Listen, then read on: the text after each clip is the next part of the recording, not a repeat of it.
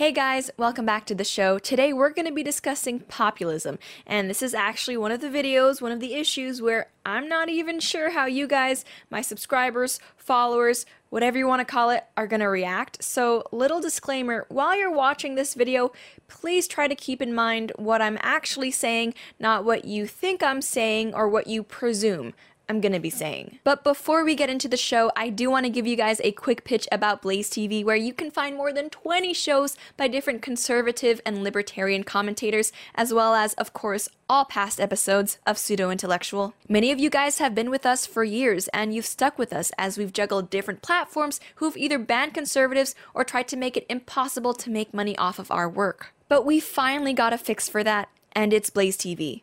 Here, liberal censors, angry activists can't touch us. When you support us on Blaze TV, there's no leftist advertiser or middleman who's taking a cut. It's less than $8 a month if you use the code Lauren to subscribe at blazetv.com, and that subscription helps our network grow its influence and reach. We really do have shows for everyone, so at the very least, please try out our 30-day free trial to see if it's something you would like to support long term. So what exactly is populism? I mean, if we're going to be doing an entire video about a term, we should probably start off by defining it. The thing is, populism isn't really the best defined concept. In fact, it's pretty nebulous. The dictionary defines populism as, quote, a political approach that strives to appeal to ordinary people who feel that their concerns are disregarded by established elite groups. That's a pretty open-ended explanation, but here's a more critical definition from the Encyclopedia Britannica. It defines populism as a political program or movement that champions the common person, usually by favorable contrast with the elite. Populism usually combines elements of the left and the right, opposing large businesses and financial interests, but also frequently being hostile to established socialist and labor parties. And it continues that the term populism can designate either democratic or authoritarian movements. In its most democratic form, populism seeks to defend the interest and maximize the power of ordinary citizens through reform rather than revolution. Based off of that understanding of populism, I think some of you might be wondering right now, what kind of politician wouldn't be trying to appeal to the ordinary man or common person? Does that mean that literally everybody is a populist now? And the answer to that is no, which is why I was saying that populism isn't the easiest term to define, and I actually think it's kind of like pornography in that you may not be able to explain exactly what it is, but you'll know it when you see it. One really important takeaway from the Encyclopedia Britannica article, though, is that populist movements can indeed be left-wing, right-wing, centrist, authoritarian, or democratic. For example, both Donald Trump and Bernie Sanders, who are right-wing and left-wing respectively, have been referred to as populist leaders, which I think is a pretty accurate statement. You see, populism doesn't really speak to a certain set of policy goals. It's more of a method and a mentality and a general value that can be applied to a range of political ideologies. Right now, though, I think it's safe to say that right-wing populism is on the rise, specifically in places like Europe,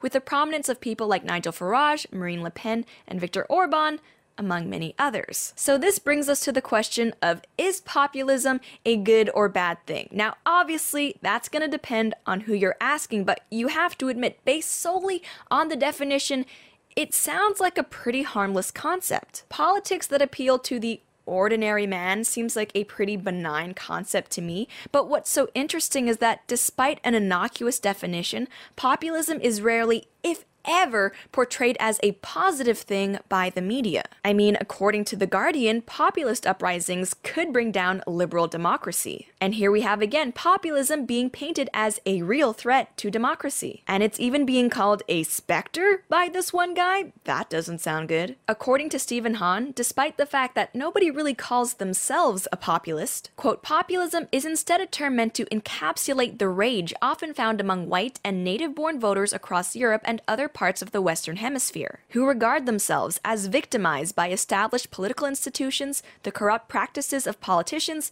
and the influx of migrants from afar. Indeed, these populists appear to be united both by shared grievances and by a disposition to place the blame not on the workings of the economic system or the excesses of economic elites, but on the threats posed by immigrants to the national culture and economic well-being. In the current parlance, that is to say, populism is less a movement than a menace. Clearly, populism not for everyone, but even after reading those articles, I struggled to understand exactly what made populism so scary to the authors. I mean, should Westerners not be upset about corrupt politicians and mass migration, which they didn't vote for, but that current political institutions allowed, which now threaten their well-being and culture? I mean, how is acknowledging any of those problems because they are problems, or trying to find solutions to those problems, a threat to liberal democracy or the enforcement of authoritarianism? Maybe CNN can explain it to us. First Farage, then Trump did the unexpected, rode a tide of populism to electoral triumph. So how did it happen, and what could come next? Anger at the establishment over immigration and the economy, bottled up since the financial crash of 2008. Trump used Farage's Brexit success to help oxygenate his own presidential campaign. Combined, they could spark a chain reaction and blow the lid off Europe's increasingly fragile 28-member union. Front National leader and presidential candidate Marine Le Pen claims Trump's victory is energizing her own populist message. If she wins the 2017 elections, she'd take France out of the EU, Frexit, likely collapsing the 23-year-old institution. Where to from here? In a Europe awash with uncertainty, one certainty has risen to the top. Farage and Trump have shaken up the establishment. Wow. Grainy footage, exploding, beakers toppling, Jenga towers? You're right. Populism is scary. Seriously though, what I gathered from that is that populism is bad because it threatens the status quo. In Europe, populists are talking about leaving the EU, our beloved institution, and in the US, populists like Trump are talking about draining our beloved swamp. Remember, friends, like I said earlier, there is nothing inherently authoritarian about populism, and anyone who says otherwise is not being honest with you. But considering that for so long the status quo in politics has been to cater to elites, there is something anti-establishment about populism, and that scares some people. When I first became aware of what populism really was, it was in my comparative politics class my second year of university. Now, I had just left my libertarian phase and I was entering my neocon phase. Don't judge me, college is a crazy time for a lot of us, so I didn't really think much of it. But the concept came onto my radar again in 2016 when Trump entered the arena and everyone started demonizing the term and him. Since then, I've seen what we'll call the new right blossom into an arguably populist movement, and I've also seen that come into conflict with the establishment right, which is decidedly not populist. Now, whether I personally consider myself a populist, that's something that I've thought about for a while. You see, I'm not a fan of majority mob rule, which I think is what a lot of people think of when they hear the term populism. Around a year ago, or maybe even more, I even made an entire video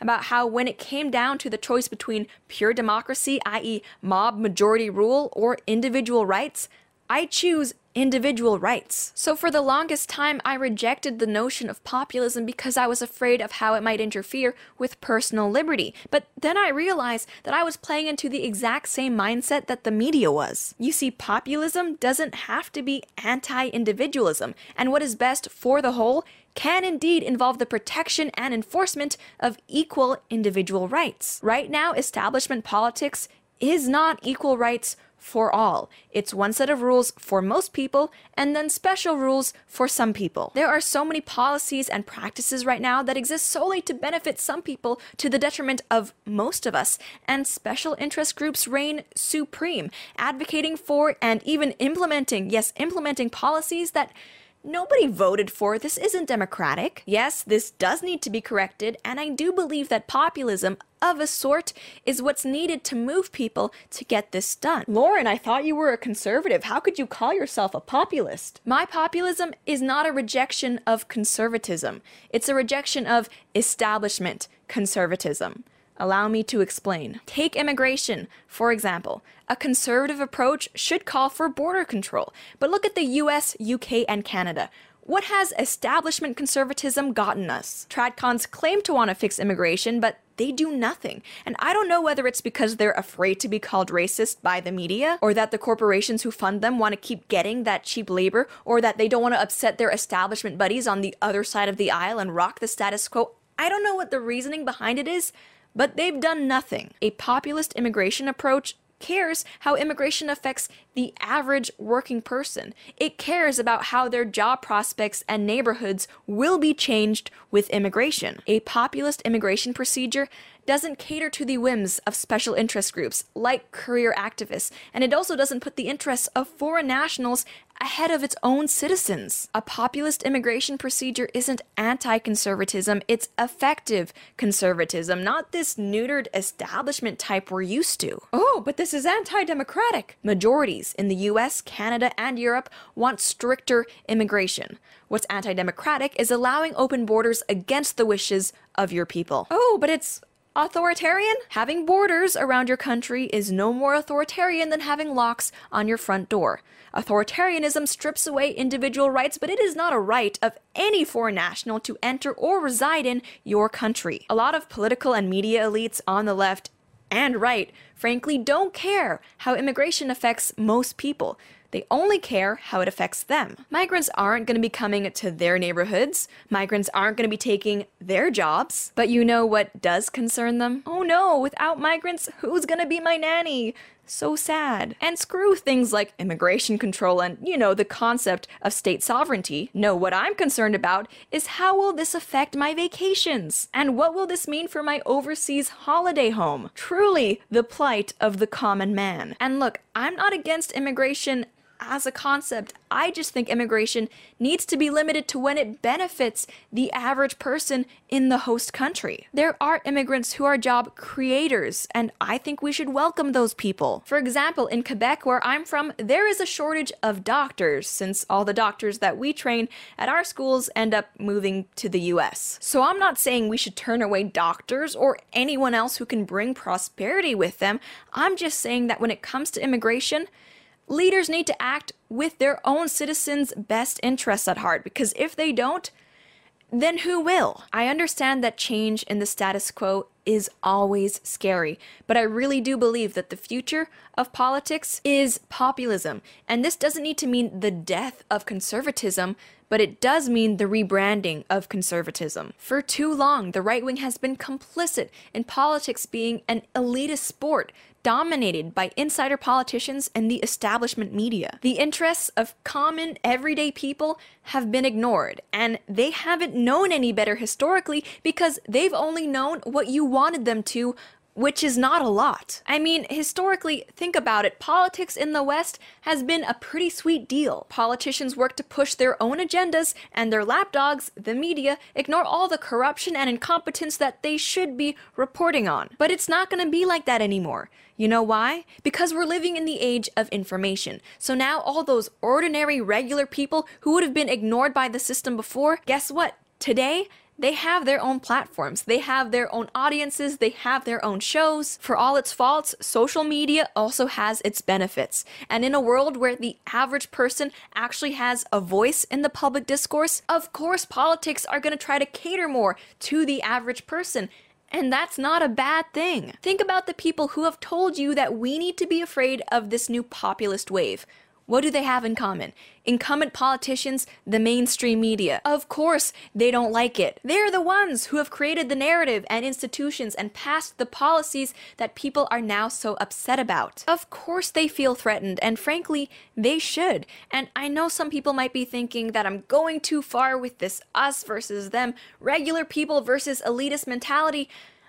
But that's accurate. That is the world that we live in. All of these politicians who have somehow become millionaires in public office, do you really think that the same rules that apply to you apply to them? These media outlets who can go and cry to YouTube about the channel of some 14-year-old girl they don't like and get it shut down, do you really think they would hesitate to silence you if you ever stepped out of line? The answer is no. And really, things have been this way for a long time, and it's only now that more people are starting to realize it. But in any case, those are some of my opinions on populism, and I would love to know what you guys think. What do you think of the current rise in populism, and what do you think is responsible for it? As always, let me know, but that's it for now. Thank you guys so much for tuning in, and I'll see you next time.